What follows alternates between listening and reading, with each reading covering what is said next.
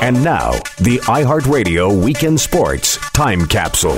Hello there, sports fans. It's me, Bald Freak Ronnie, here to take you on a trip back in time to this week in sports history.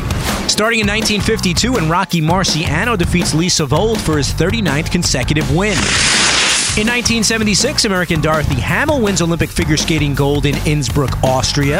In 1985, the NHL's New Jersey Devils score their fastest hat trick ever. It took 42 seconds. This week in 1990, Larry Bird of the Boston Celtics misses a free throw, ending his NBA streak of 71 consecutive games without missing one.